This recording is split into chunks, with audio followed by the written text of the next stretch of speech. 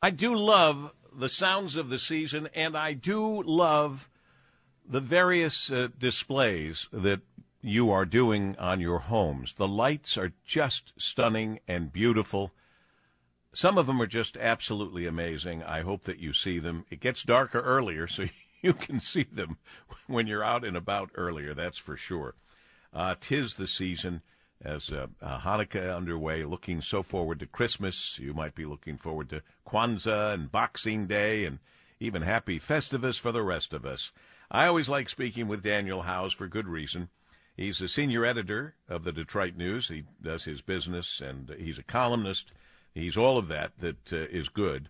And he's taking a look inside the UAW because the dust has far from settled in the whole UAW settlements. And, Daniel, it's always a pleasure to get your view on these things. Good afternoon. Good afternoon. How are you? I am excellent, and waiting with bated breath on some of your take on what's been going on here in the new effort that's been very much announced. It's not a secret effort, that Shawn Fain would like to double or better the membership of the UAW, which is at about 146,000. This is going to be a fascinating thing to watch. In fact, it already is fascinating.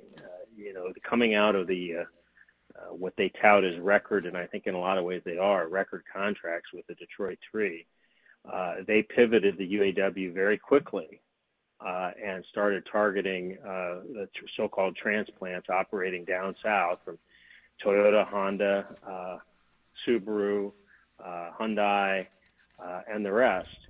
And are already, and they're using some of the technology that they used in the first year and in the negotiations to get electronic signature on cards, union cards, and they filed unfair labor practices against three of those automakers. I believe it's Honda and Hyundai are the two that come to mind, and alleging that they're using intimidation to try and discourage workers from even signing cards, much less voting for a union.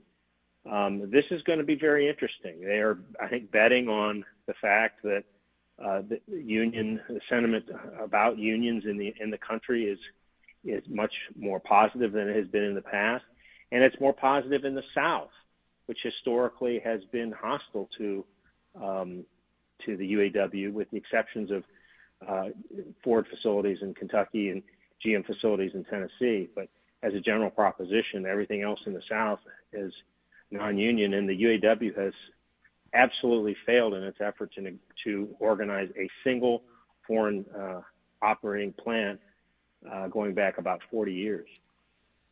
But what Mr. Fain did, doesn't matter whether I like the technique or not, it worked for him, and he got winnings, if you will, in the gamble that he was participating in. His winnings were big, and that has gotten the attention of people in the past that said, why would I want to join a union? Well, now they're seeing why, and let's be clear about this. Mr. Fain wants to do this because clearly there is strength in numbers, but let's not forget he's also aiming for a doubling or more so of union dues.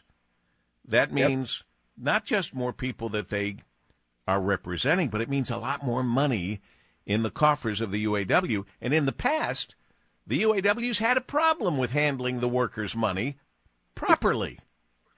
Yeah, that's true. And I think one of the messages that Shawn Fain, and one of the reasons he got elected, although very narrowly, is that we are not like the old crew. The new boss is not like the old boss. We're going to put the membership first, not the leadership first. That would be a huge change for this union if, in fact, they do that. You're absolutely right. The dues haul would be substantial here.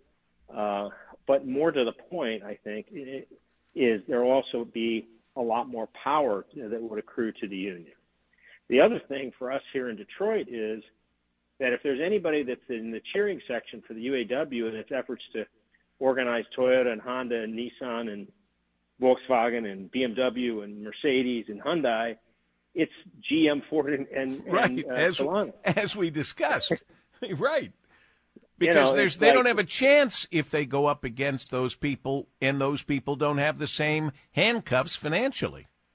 I think that's right. And how that ultimately settles out and what those introductory contracts look like. But I mean, the UAW is already on record as saying we want a deal with, say, a Toyota to emulate a deal that we have with General Motors or with Ford.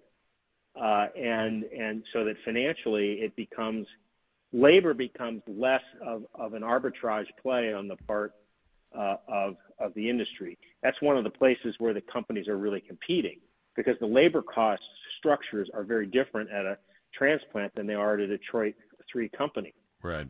Because when you're out in the marketplace and you're trying to buy components and supply, you're all competing on the open market for that. But labor is a controlled market, whether you have a contract or you don't have a contract.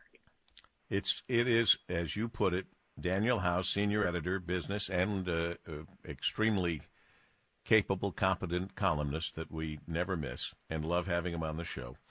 It is going to be fascinating to watch. The only thing I can say, however, for sure, there's only one thing. Mm-hmm. It's going to cost all of us more to buy a car or vehicle. True. And some of that could be baked in from labor contracts. Some of it can be baked in from inflation. I mean, there's a lot of reasons for that. And I wouldn't oversimplify it, but you're right. It is going to be more expensive. I mean, we got all excited. We're looking at a Chevy Blazer EV, $60,000. Like, okay. Oh my God. It's a Blazer.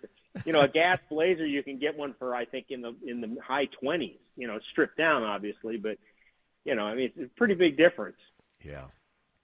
And by the way, it's not your job to simplify things. It's my job. I'm a talk show host. We simplify things all the time. All the time. And twice on Sunday. Yes, indeed. God bless you, my friend, and I'll look forward to our next conversation as we're getting close to Christmas and the New Year, but we'll hopefully have you often. Daniel Howes, I should be calling you the Great One from the Detroit News. But you know what? There are a lot of great ones over there, aren't there? We have another one of the great ones coming up, Daniel, so you know how I feel about you. I know. Thanks, Dub. I really appreciate it. You take care. Glad you're doing well, and keep up the good work. By the way, it may not be Dario Bergamo's birthday, but it's Taylor Swift's birthday. Yay! Merry Swiftness as we continue.